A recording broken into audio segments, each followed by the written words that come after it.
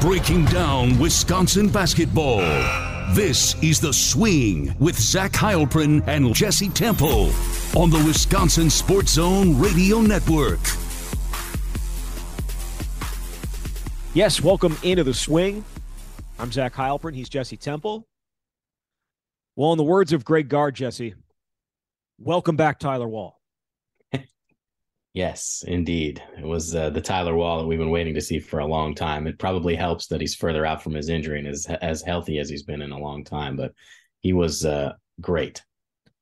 He was. Wisconsin gets it done on Wednesday night, 79-74 in overtime against Penn State.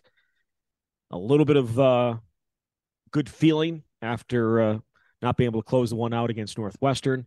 I certainly feels like those Northwestern games may come back to haunt them. The two Northwestern losses, flip those the other way, and things are looking significantly better for them at this point. But we're not talking about bad stuff this morning. We're talking about the good stuff. Wisconsin finds a way. They get it done, 79-74, as I said.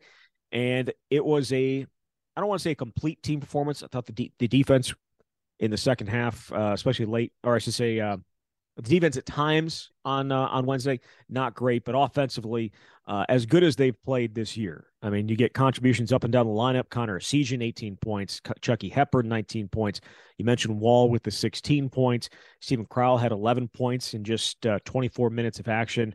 Even Jordan Davis off the bench gives him 8. Max Klesmit with a huge late layup there in overtime.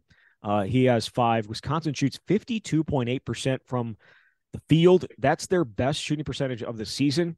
It's their best shooting percentage since December of 2020 when they beat a COVID-stricken Louisville squad by a whole bunch. So that offensive performance overall, as good as I think Wisconsin can be.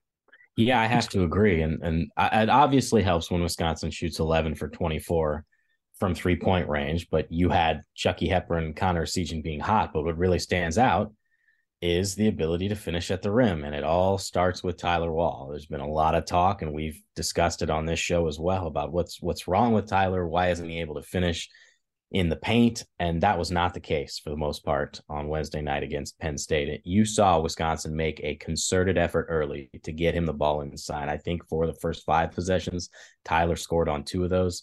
And it was the patience that he demonstrated. And he's always been had the ability to maneuver against bigger bodies, to dribble his way, back down a guy, get into the paint.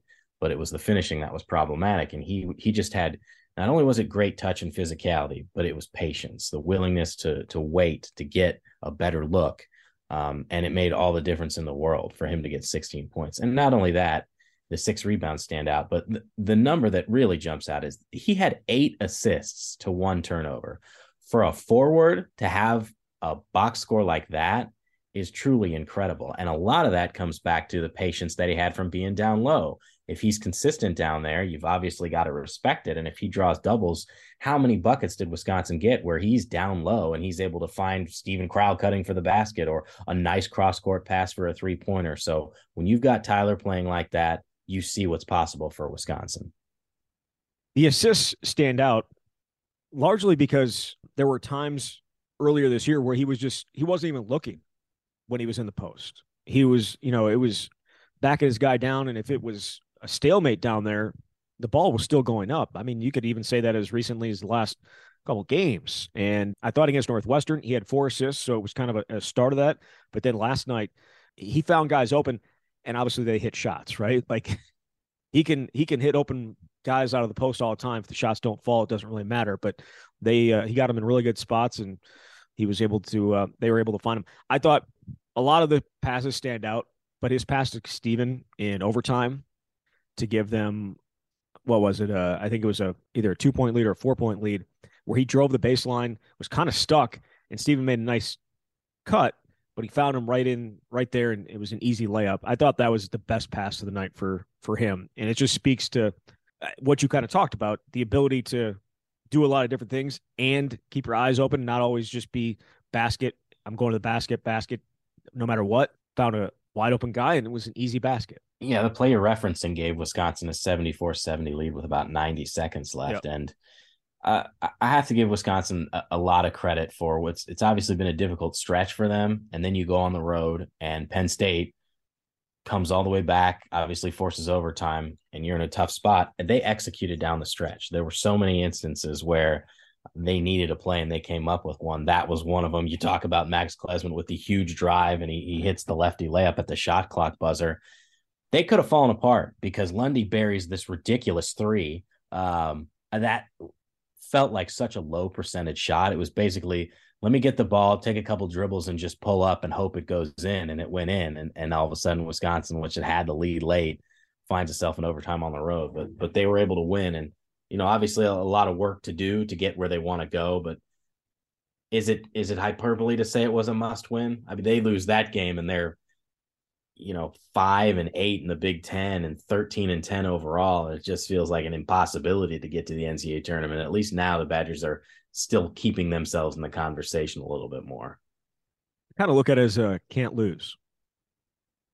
It may be semantics, but they had to have it, especially after the Northwestern game. I'm just messing with you. The one thing that I think stood out, and one of these questions came down in the Twitter questions, but I'll ask it now because we're talking about Tyler and how good he was and all the different things that he was able to do. Your feeling when he put up the three-pointer when it was tied 65-65? That is not your strong suit. But he was so wide open. I don't know. He's made them before. Right. I'm going back and forth on it. If that's Steven Crowell, do you want him taking a shot? Yes. He's missed him before, but it's wide open. And Steven, I'm thinking back to Northwestern game. There's a wide open three that he had at Northwestern, not the last game, but a wide open shot late, and he couldn't knock it down. Maybe they win the game, but it was so wide open. I know it was early-ish in the shot clock. Do you have any issue with the shot? I don't know. It's tough because his shooting percentage from three is so low, but it's also open. So I think you want your players to be empowered and to make smart decisions. So I don't know. I guess it's fine. If it was anybody else on the roster, you'd feel better about it probably, but obviously Wisconsin ended up getting the win anyway. It did. What do you think of him defensively? Because I thought there were a couple plays defensively where he also looked to be a little bit healthier and also really calm. There was a block late. Yep. Felt really calm and didn't get rushed and didn't get too excited and kind of showed his age, I guess, for lack of better, just his experience of not overreacting there.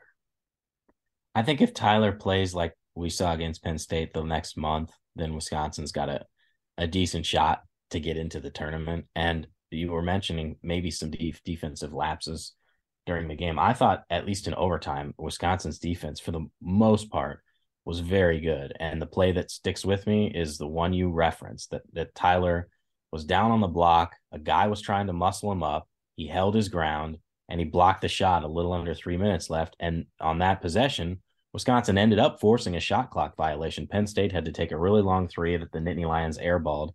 And at the time, it was a 2-point game. So it's a one-possession game.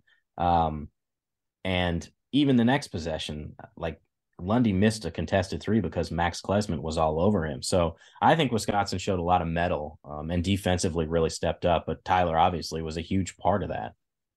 Yeah, Penn State 0 for 5 from 3 in overtime. Actually did through these two games, I thought they've actually done a pretty good job against Penn State 3-point wise. Obviously, the second half going 6 of 8. No, what was it? What'd they go in the second half? Because they went 2 for 9, I thought, in the first half from 3. 7 for 9, Penn State did in second half from 3. Yes, yeah. So 2 for 9 from in the first half. Good job. 7 of 9. As you mentioned, some of them were tough looks, some of them were not. But in overtime, 0 for 5. And when I think back to the shots, there was only one that I would say should have gone in, and it actually almost did. I think it was down and out. I'm not sure who was at the top of the key that took the shot, but the ball was down and it rimmed out. He was wide open. No one even challenged him. But yeah, for the most part, it was a really good defensive effort in overtime.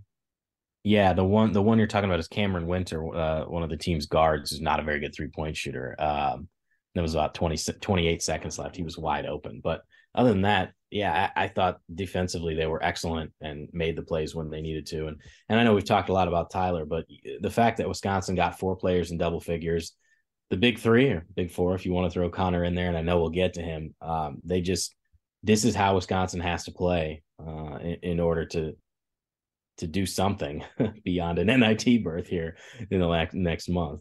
Yeah, for sure. Let's get into, let's do Chucky Hepburn first. 19 points, 6 for 16 shooting, and that's not good. But then you look at the 3-point line and it's 5 for 9. So 5 for 9 from outside the 3-point line, and 1 for 7 from inside. Mm-hmm. Hey, you take what you get, and the way he shot the ball, especially in the second half and late, that big 3-pointer to make it 68-65. It felt like after the Northwestern game, Greg Gard said he still trusted Chucky with the ball in his hands, right? Like, he just said the shots need to be better. And down the stretch, he called a couple of timeouts when it looked like the offense wasn't necessarily doing perhaps what he wanted it to do to set something up. And he did that before that Chucky shot. And I feel like even if he hadn't called timeout, he was getting the exact same shot. You know what I mean? Yeah. I know they ran action with Essegian, and maybe the ball would have ended up in his hands, but it felt like, yeah, Greg Gard trusts you, but he also wants there to be a good shot. And it didn't feel, maybe that's a better shot that's a good shot for Chucky, just the way that he was shooting it last night. But it ended up with the exact same shot. I was thinking when Chucky was going on this heater here in the second half that, like, it felt to me as though a lot of the shots he was making weren't always, at least for maybe other players, the most high percentage, or they were the same looks that he was missing before. I mean, he makes a fadeaway jumper, and this was after when he started to get hot because he made a 3 in transition. And the next possession, he hits a fadeaway jumper to give Wisconsin a 6-point lead. A couple of those threes were very deep, and the one that broke the tie that gave Wisconsin the 68-65 lead with about 33 seconds left was a step back 3. I mean, it's a matter of being in rhythm. It's hard to know sometimes what's in Chucky's mind on the court because he's so stoic. Like, I don't know if he's ever been at a point where he's lacked confidence in his shot, or at least outwardly, but it felt like he had a confidence and a rhythm about him that allowed him to make some of the shots that he had missed before, because they're consistently putting the ball in his hands in a tight game. And we've seen there have been situations where he wanted to make the play. And I don't know if it's fair to call it hero ball. Sometimes you hear that a little bit, but because he's done it before, I don't think it's out of the ordinary. They just weren't going in. And against Penn State, they did go in where he was able to make some of those buckets. Shooting 48% from 3. And I know that on that final possession of regulation, a lot of people are saying, why didn't he drive? Why didn't he try and get in the lane? Why did he not try to draw a foul? Well, I mean, I think maybe it's valid in some respects for certain players. But we saw what happened when he drove last week, right, against Northwestern, or on Sunday, I should say, when he drove against Northwestern. Late in that game, one of them got blocked, and the other one was like an off-balance jumper.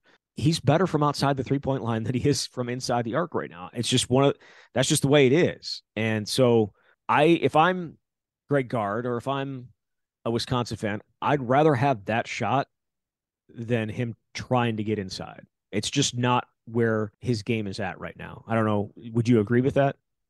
It was a long step back, but it was a decent look, and it had a great shot. And it almost went in. Carter Gilmore almost miraculously got a tip from 15 feet away, which would have been absurd. But he was hitting them earlier in the game. So I understand if he can get into the lane and get himself a good look, that's great. But to your point, to have your point guard shooting almost 50% from 3, that it's worth a shot.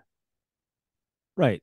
I mean, look, he has a chance right now. I mean, if it were to end right now, if the season were to end right now, Chucky would be, I think, 4th all time in a single season for 3-point percentage. Tracy Webster shot 49% back in 1992. Tim Locum has the 2 and 3 marks with 48.6 and 48.5, and then it'd be Chucky. So the type of He's over 100 attempts already. He's got 106 attempts already. So it's not a small number that he's put up. I know it's a deep shot, but I like it better. I like it better than him driving at this point. I know that there can be an argument made for it, but he's also their only guy that can create like that too, right? I guess Tyler could, but then you're also risking having to put him at the foul line. Yeah, different types of creation, I think, too. For sure, is for the sure. thing. But I mean, I don't have a massive problem with it because he had been shooting well. I think there have been times where it felt like a force where he wasn't making anything, and it somehow felt like an even lower percentage shot. But I don't know. I mean, he only had a few seconds to begin with, so it was a reasonable look, I think, given the circumstances. Connor Seagen is that dude, or continues to be that dude. 18 points, 4 for 7 from beyond the arc. I think it's, assuming he's at Wisconsin for 4 years, I think it's a foregone conclusion that he will set the all-time 3-point record that Brad Davison currently holds. He's been fantastic. And again, there are lapses at times on defense, but he had a huge defensive play late in that game. That steal, in crunch time was great. But he's just so pure 3-point shooting wise. It just feels like every time he puts it up, and I'm sure I've said this multiple times this year, every time it goes up, I think it's going in. We kind of had some egg on our faces when we talked about having a true freshman make an impact like this before earlier this season when we talked about that. But in terms of a 3-point shooter, I feel like this is as good as it's gotten for Wisconsin, as good as it's been for Wisconsin from a first-year player like this. Well, you were just talking about it feels like a foregone conclusion that Connor is going to end up being Wisconsin's all-time 3-point shooting leader, assuming he is healthy and plays 4 seasons. We got a Twitter question about that. I feel like I'm just going to answer it now because it's astounding when you look at some of the numbers, what he's doing this early in his career. So there's still several games left in the season. He's made 53 3-pointers. And he's shooting 44.2% from 3. Well, Brad made 300 in his career, obviously got an extra season. He was a 35.9% career 3-point shooter. He broke Bronson Koenig's record of 270. Bronson was a 38.8% career 3-point shooter who had 1 season in his career over 40% as a sophomore. He shot 40.5%. And Bronson broke Ben Brusk's record of 235, and Ben was a 38.7% career 3-point shooter and never had a season over 40%. So 2 of your 3 previous leaders never had seasons over 40% in a single season. And here Connor is, as a true freshman, working his way into the starting lineup and shooting over 44% with really no end in sight. I mean, I thought that there would be a stretch here in Big Ten play where teams would figure him out. They would be physical with him. They would know how to guard him. But there are so many shots that he gets off that nobody else on this team could get off because he's got such a quick release and he is smart when he doesn't have the ball. How many situations are there where it looks like he's going to take a screen and cut toward the basket and he makes a fade screen and gets just enough room to hit a shot, to get a shot off. And of course, if it's going up, you feel like it's going in. So he's got these intangible characteristics. And I can't recall seeing a freshman at Wisconsin who could shoot like this. And even guys who were seniors, like I just laid out, some of the guys that we're talking about were more high volume shooters in general, but he is, and you use the word pure, absolutely a pure 3-point shooter. It feels almost like Wisconsin got an absolute steal in their recruiting class to wind up with this kid. When you're talking about some of the different things he's able to do without the ball, does the Carter Gilmore screen kind of like, is that kind of what you're referring to? The 3-pointer in overtime. Yeah, at the top of the key, the deep straight on 3. Yeah, that's exactly what I was thinking about too. There was about 3:50 left, and he buries a 3, and Wisconsin went from being up 1 to 4. He just doesn't need any room, and like that's not the only instance, but his ability to work without the ball and to be smart. And defenders are in a difficult spot because that was a situation where the guard who was matching up against Connor went under the screen and didn't have enough time to get back. And I would probably go under it too. Like it was so far away from the basket. but that's all it takes. And Connor buries the shot. And he just feels like he's in such a rhythm. And sometimes you hear about guys hitting a freshman wall. And I know he had one bad game, but he's been able to bounce back consistently and play at this high level. It's certainly fun to watch. So I mentioned if he stays at Wisconsin for 4 years, right? So this popped up last night, and I don't know exactly what my take on it is, but I'd like to get your opinion on it. Trey Demps, who was a guard at Northwestern. I don't know if you remember him.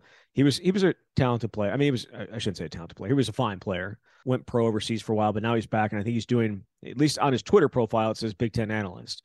But he tweeted last night that, and this is in reference to Connor Essegian, that if I'm a blue blood, I'm dumping Brinks trucks at that young fella's house. I understand where college basketball is going. I understand where college basketball is. And if it was certain people saying this, I'd be like, yeah, okay, that makes sense. Like if it's a fan from Indiana or a fan from a blue blood, I get it.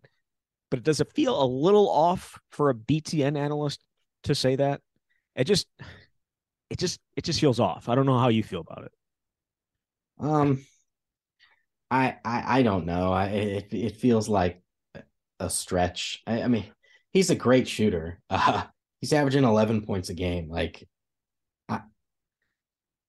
it probably wouldn't be the word choice that I would use. And I don't even know, like, there's something to be said for the school that's willing to take the chance on you and develop you. And like, this kid's played half of one season. So there's a lot to go. And there's a lot of other good shooters in college basketball, but probably not the word choice that I would use. At the same time, like, it's a reality of college basketball. It's a reality of college athletics, at least in the money-making sports, that those things can happen. We certainly have seen on the college football side players leave to go to other schools with great NIL opportunities. I mean, Jordan Addison was the Biletnikoff winner, best wide receiver in the country at Pitt, and goes to USC. Well, USC's got some great, obviously they were a very good football team, but I think they got a lot of transfers because they had a lot of NIL opportunities. And so I don't want to completely ignore that, but I think that is a little bit of a stretch for like a true freshman who's averaging 11 points a game, even if he's a great 3-point shooter.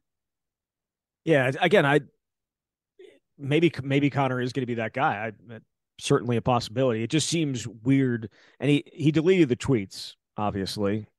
So obviously he felt something was wrong with them. And he tried to say that there was nothing illegal or immoral about what he did or said, if that's what blue bloods would do. I mean, pay for play technically is illegal in college basketball, or not allowed in college basketball, but it just felt weird. I could see it from a lot of different perspectives. Him saying it as a Big Ten network analyst just feels off. Either way, Wisconsin got the win large part because of Connor Essegian, but also the guy that he replaced in the starting lineup, Jordan Davis, didn't play a ton of minutes, made a rather significant impact in the 18 minutes he did play. 8 points, 2 for 3 from beyond the arc, and 5 rebounds. What did you think he gave them? He gave them the spark off the bench that they were getting before from Connor. I mean, obviously they needed all the points they could get because it was an overtime game, but he was confident in the shots that he did take. He made 2 for 3 threes. He got 5 rebounds. He did everything that you'd want out of him coming off the bench and playing 18 minutes. You got to get something out of him. You've got to get some scoring because that's why he was in the lineup to begin with. Obviously, I know defense is a critical component, but what does he do well offensively? He can shoot the 3 ball, and so it was vital.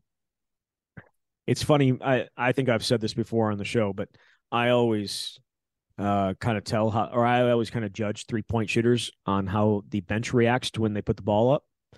And Jordan Davis, despite the fact that he is shooting 31% from 3, as soon as the ball went up on his 3, now he was kind of wide open. Everyone stood up.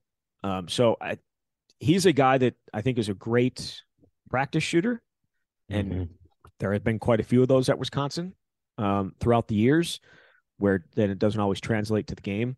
But if he's able to start hitting some of those shots, some of those open shots, it's such a huge lift because they don't have anything off the bench right now in terms of scoring other than him. You're not going to get that from Carter Gilmore. You're not going to get it from Kamari McGee. You're not going to likely get it from Marcus Silver or Chris Hodges or Isaac Lindsey or anybody else. It's got to be Jordan Davis. And if he can do that, if he can kind of give them, as you said, a spark off the bench that Connor was giving them earlier in the year, it's huge because their bench is just, their bench scoring is just, I'll have to go back and look, but it has to be some of the lowest they've ever had at Wisconsin. I feel like we've had this conversation before in previous years. Okay, but literally there are 6 guys right now that can score the ball, and maybe even say 5. Sometimes you get something from Max, but almost all of the scoring is from the starting lineup, and it's not particularly close.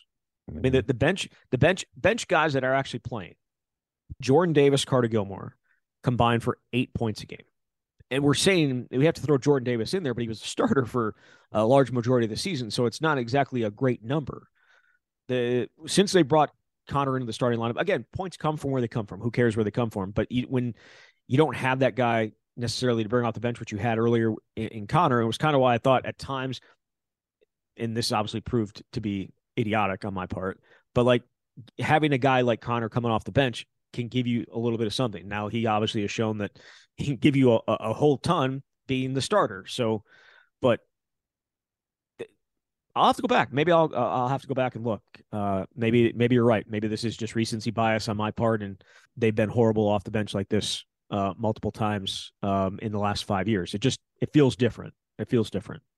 I think in the time we've been doing this show, there's been at least one other season where we've consistently had this discussion, but this is year 6, Jesse. So it's not like we're talking about 2 or 3 years here. Yeah, that's true. This is what Wisconsin is. They've got basically 6 players who are capable of scoring. And the way Wisconsin won against Penn State is kind of how this team has to win. You've got to ride your starters for the points. You've got to get good defense from Max and occasional clutch play, which you got. And you need something off the bench from Jordan. And Carter Gilmore is going to get you a handful of rebounds, and he was dealing with foul trouble. And that's it.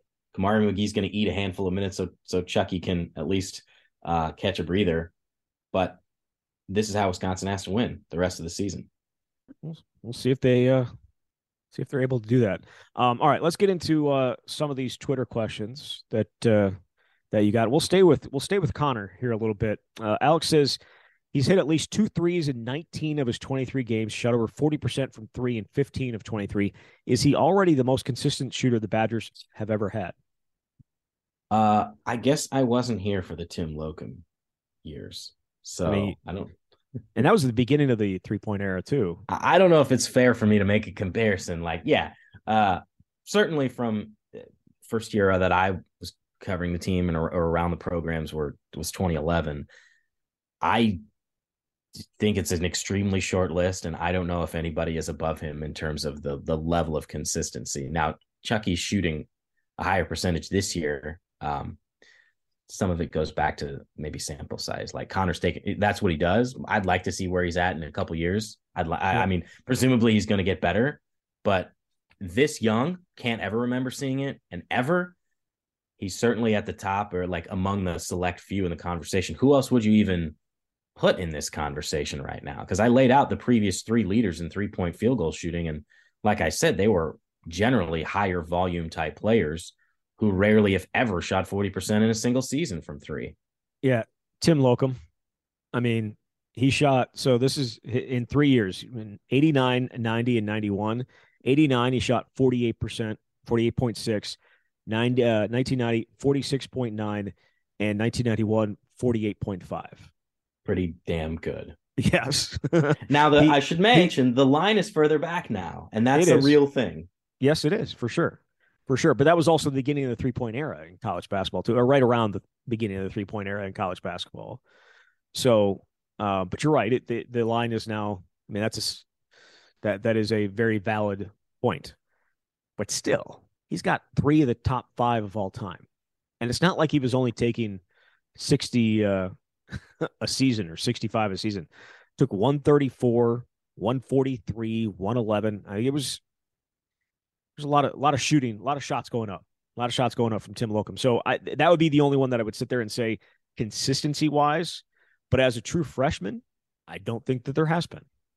I don't think that there has been, but that wasn't the question. The question was, the best ever. And so I think that maybe is a little bit different than saying best freshman, because best most consistent shooting wise freshman, he has to be up there with anybody. And I'm sure we're probably forgetting somebody, and we'll get a text or we'll get a tweet saying, "I can't believe you guys. I was yelling at my phone. I was yelling at my car radio. Like, I can't believe you guys totally forgot about this guy." And if that's the case, we'll totally own it. We will totally own it. Todd asks, 16 assists tonight versus Penn State. The ball and cutting players seem to be moving much better. Did you notice a change? The ball moving much better. Yeah. Well, I mean, it doesn't stick when it goes inside with Wall, which is a good place to start, right? I mean, the fact that he had half of the team's assists means that the plays were going through him on the majority of the possessions if it wasn't in Chucky's hands. So I think that's a big part of it. But yeah, they were in rhythm and they were very sound offensively for most of the night. There were very few instances in which it felt like they went through a major drought. Now, there was a moment where I think Penn State went on a 7-0 run in that second half to get back into it. 13-3.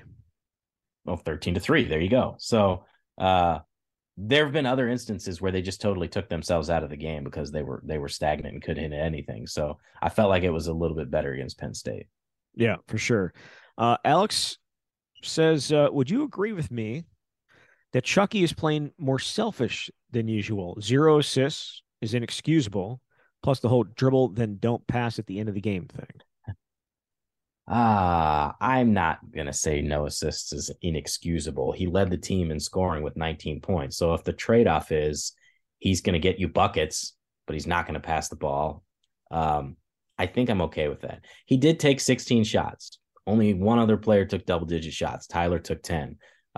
If you wanted to make a case and say something should have been different, Steven Crowl made all 5 of his field goal attempts. The fact he's only getting 5, I think he's only taken 5 the last couple games. You'd probably want more out of that. But I don't have a major issue because, again, as we discussed, Chucky was hitting a lot of those shots. And that shot almost went in. And if it does go in, are we even having that discussion? Oh, you got no assists, but you hit the game-winning shot again. It kind of goes into the question from Kyle. He says, does Steven Crowl need more touches? Only had 5 shots, obviously went 5 for 5. After having 20 and 10 against Penn State in game 1. Yeah. I mean, but when guys are hitting the way that they are, as long as it's coming from somewhere, you're in a good spot. But what I would say is there have been stretches, and maybe it's just dictated by the opponent and the way other guys are going, but where he was getting double-digit shots. He had a stretch not too long ago where he went 6 straight games with 10-plus shots and 7 out of 8. And he was having some really strong performances. So I'm certainly not opposed to Steven getting the ball a little bit more inside because of his ability to finish, because of the strength that he's playing with this season.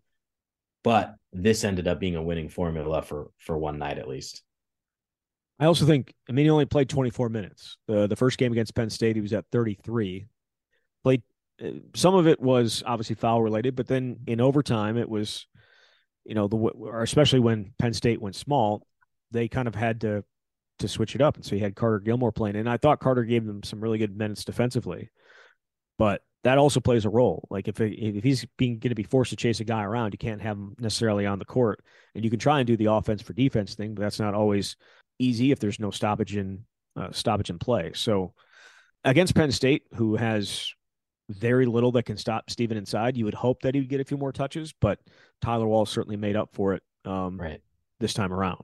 So Mike says, please discuss how awesome it is when Tyler and Steven use the post to set up the pass. It is nice. No, I don't know what you want me to say. I mean, there were a couple instances where Tyler, and because of the way he's able to finish inside, he draws a couple guys and you lose track of, as hard as it is, Crowl, and he gets easy buckets. But that speaks a lot to Tyler's versatility and what he can do. I mean, that's as good of a passing performance, I think, as you'll see out of him. Yeah, for sure. Buffy Badger asks, whatever happened to the flop warnings? Penn State's big man flopped twice against Crowl, and every time Lundy shot a contested jumper, he fell to the ground. And there's another one in here. Where is it? How would you fix the flop call inconsistencies if you were in charge of officiating? Well, the first answer was going to be it's at the discretion of the official. So, like, what's up with it or an inconsistency? I mean, I'm not the one making the calls. And how would I fix it? I don't know, other than to say you're going to consistently enforce it, which is so annoying. I just hate everything about the flop and the flop warnings and the tees and everything. But it's the only way to get it out of the game. I don't know. If Zach Heilprin was head of officiating, what would he do about the officiating of flops? I would eliminate all officials and just call your own fouls. Oh, that would be good. There'd be a lot of good fights. I mean, you do it out on the street, right? No, I don't know. I feel like Greg Gard will go on long rants about it, but there is just so much you're asking the officials to do, and it's extremely, I think, unfair and more difficult to do it.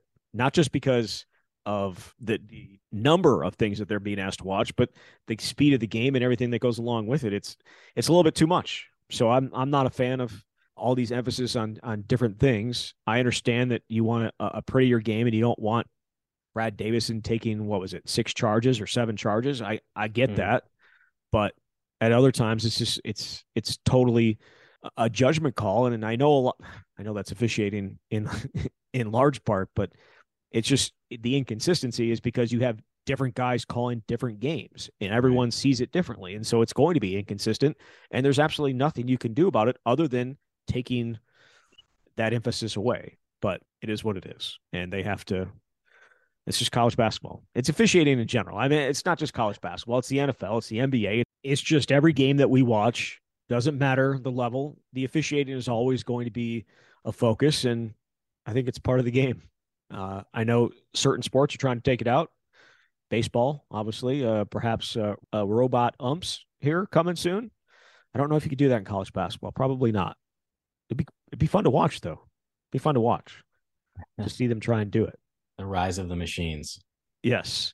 All right. I feel like we get this question all the time, and it's kind of like the tournament question and next year questions, but they are what they are, and people ask them. And I'm gonna continue to ask you about them because that's my job. Sam says, do you think Tyler Wall is going to stay for one more year? He says, imagine nobody leaving and adding those 3 recruits could be fun. Sure. Having not heard anything from him and won't until probably the season's over. Why not? You can come back for an extra year, get more education, have a free year of college. You're not going to the NBA. Why not? I think it would be a really good team. I think it really depends on how this last month goes. I mean, the last few weeks have been extremely tough. And if it were to continue like that, if they were to have issues down the stretch, would that be something that he would want to go through again? Maybe it's something where he doesn't like the way he finished and doesn't want that to be, I don't want to say legacy, but what people think about it. And he comes back and has a great second senior year, and Wisconsin rolls and back in contention for the Big Ten title and all that. But some guys just want to move on, and I would have no issue with him doing it. If he comes back, you bring everybody back, you would think you have a good shot at some success. But college basketball is so year to year, and who knows what would be in the portal and who would be going out and who would be going in. But it could be fun. It could be. We have no clue. Like if this was 2016 or 2017, I'm say, and there's so many fewer options to leave teams, it'd be like, yeah, that'd be Wisconsin set for next year, but you just never know. Pickle effect. You can imagine what this question will be about. What would an enhanced recruiting approach at Wisconsin even look like under a new regime? There's great talent in state and in the Chicago and Twin Cities that we rarely get. What are schools like Gonzaga and Villanova doing that we can't? I think that question referenced like Suggs and Chet Holmgren and Kevon Looney was in there for a long time ago. So Looney, I mean, this recruitment was a long time ago. He picked UCLA, but he had said that Bo Ryan was the first coach to offer him. Wisconsin ended up being in that final group, but it was, I think, more of a token because he picked UCLA over, I think it was Tennessee. And then the other schools in the mix were Wisconsin, Duke, Florida, Michigan State. And then the other two didn't, if I'm not mistaken, didn't have offers from Wisconsin. They were also 5-star players who could go anywhere in the country. we say all the time that the college basketball recruiting is so much different from college football recruiting. It's way more national. So just because you're from Minneapolis or Milwaukee doesn't mean you have an affinity to Wisconsin. And I think Wisconsin has done a tremendous job of recruiting some of the best players in the state of Minnesota away. They're just not the 5-star guys. I don't know what you can do. I mean, let's say hypothetically you went out and got X coach who was considered to be a great recruiter and brought great energy. I like that doesn't guarantee anything in my mind about suddenly getting 5-star guys to come to Wisconsin. And maybe I think people look at it and say they try to make this comparison because obviously what the football program's done with the transfer portal, but this idea that you can come in and revitalize the offense was something new. And so people think, okay, you change the pace of play, you do something a lot different, and suddenly it's way more attractive to prospects who want to go up and down the floor. That doesn't mean you're going to have more success as a program, first of all, and that doesn't mean you're going to get any of those guys. So it's really hard to have a definitive answer on this because it's a hypothetical, but it's one that's even harder on the college basketball side, I think. You're right about the Minnesota thing, though, too, right? I mean, some of the guys that they've taken out of Minnesota have been pretty highly ranked, and great. I mean, I think Greg Gard's done a really good job in the state of Minnesota. Probably excellent. Would you say better job in Minnesota than in Wisconsin? Yes, I would. I mean, that's not even a stretch. I think there's certainly a lot of talent concentrated in the Minneapolis area. And I know that there is in Milwaukee too, but I think that's reasonable to say. And look at all the guys that have been key players to this team over the years that have been from Minnesota, that when Gard was an assistant, he nailed it and he's continued to do so. Some of it is kind of what feels like this Lakeville pipeline, but it doesn't matter where it's from. Doesn't matter where it's from. These guys have offers from a lot of places in the country. I think the difference is we're not talking about the 5-star guys, but that's a different animal in my opinion. And I don't know what Wisconsin could do to become the Kansas, Kentucky, Duke, North Carolina. Like they're blue bloods for a reason. Yes. And that's no slight to Wisconsin. It's just different. And I'm not sure I have a good answer for what Wisconsin could do to get those types of kids. They never really have. Who have they gotten that were 5-star guys? They were people with ties to the state. Right. And yes, Sam Decker and Brian Bush. That's exactly right. Yeah. High 4-star guys that have stayed in state. Well, I mean, so they've lost 5-star guys out of the state, right? Whether it's Jalen Johnson or you mentioned Kevon Looney. There are guys that have left, and that is what it is. But I mean, you would be changing a whole lot, and I hate that we're doing this after a win, though it is also a third win in 10 games, so it's not like everything's fixed. But I feel like this is an off-season question that we could probably talk about for quite some time, but we're not going to do that exactly right now. I will finish with this one. What are % chance that this team makes the tournament, Jesse? Right now, my feeling is below 50%. Because if the season ended today, they're not in the tournament. Look at any major projection. They were either in the first 4 out or the next 4 out. Now, some of those projections were made before the Penn State game. That could end up being a big one for them. You've got to pick up more quad 1 wins and just wins in general. Where they're at right now is not going to be good enough. So I think it's close to 50-50, but because they're on the outside looking in, that's kind of why I lean toward not going. They're the ones that are going to have to make it happen. And I don't know exactly what the record is, but you certainly got to get to 500 in Big Ten play, which they're close. And, that's the other interesting thing. We talked about this last week, the difference between 3rd place and 10th place or whatever, but Wisconsin is 6 and 7 in the league right now. That's what, 10th in the Big Ten. It's 10th, but it's only exactly one game out of the win, one back in the win column from 5 teams. 5th, and that's what I was going to say. So it's such a small difference between feeling like you're on the outside looking into you're in 5th place in the league, and if you finish in 5th in this league, you're doing something right. So there's 7 regular season games left. They've got to go at least 4-3. That gets you to 10-10.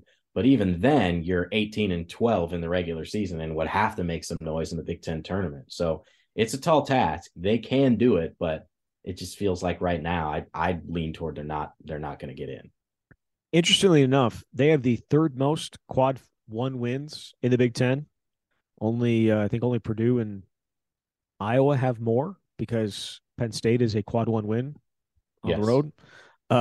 It's actually kind of funny. Wisconsin is a really bad loss right now for Marquette. I